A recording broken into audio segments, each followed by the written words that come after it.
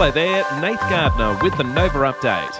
Heavy rain in North Queensland has seen dozens of highways and local roads closed from flooding. Livestock is being moved to higher grounds and towns isolated. The state's north is preparing for more rainfall ranging from 400 millimetres to a metre in coming days. And meteorologist James Taylor says there's a chance of a tropical cyclone brewing. It's associated with a low-pressure system and just very deep moisture streaming in, come off the Coral Sea after it's already come across the very warm waters to the northern part of the continent. In Sydney, several police officers have been assaulted in separate incidents. A constable was allegedly bitten by a 31-year-old man who reportedly stole a gas cylinder from a store on the northern beaches, and two officers were injured, one punched in the face after a 35-year-old man allegedly resisted arrest for trespassing. Firefighters in Melbourne have been kept busy attending 4 house fires over several hours. One man suffered serious burns and a woman was taken to hospital suffering from smoke inhalation, while an out-of-control fire is threatening lives and homes in WA southwest. Residents in the Shire of Donnybrook and Balingup have been told to leave. Overseas, Cardinal George Pell has been farewelled at the Vatican, with Pope Francis giving the final blessing.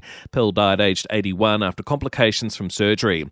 Brazil's Supreme Court has agreed to investigate whether former President Bolsonaro incited the far-right mob that ransacked the country's Congress. And in Portugal, tens of thousands of teachers have poured onto the streets of the capital, Lisbon, demanding better pay and working conditions. Checking sport now, thanks to Ladbrokes, the better way to bet, share and chat together. T's and C's apply, and remember, gamble responsibly. Call 1-800-858-858. In tennis, the Adelaide International 2 has wrapped up with Korea's Kwon Soon Woo taking home the men's and Belinda Bencic claiming her 7th title. While on the eve of the Australian Open, our best hope in the women's, Isla Tomljanovic, has withdrawn with a knee injury. And Sam Stosur has announced this tournament will be her last. In the NBL, Melbourne United has won its 4th game on the trot, beating the Brisbane Bullets by 10 points. Coach Dean Vickerman says they're hitting good form ahead of the finals next month. I love the way that we've just handled things, get back to our defensive rules, make sure we're sharing the basketball, screening well and trusting each other, and it's building with our group. While the Perth Wildcats beat the Adelaide 36ers by 15 points. And in A-League, wins to Perth Glory and Wellington, and a 1-1 draw between Adelaide and Melbourne Victory.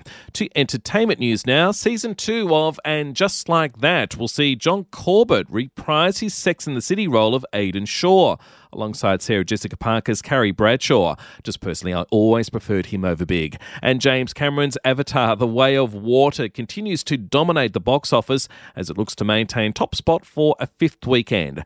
And we'll see you tomorrow morning with another episode of The Update.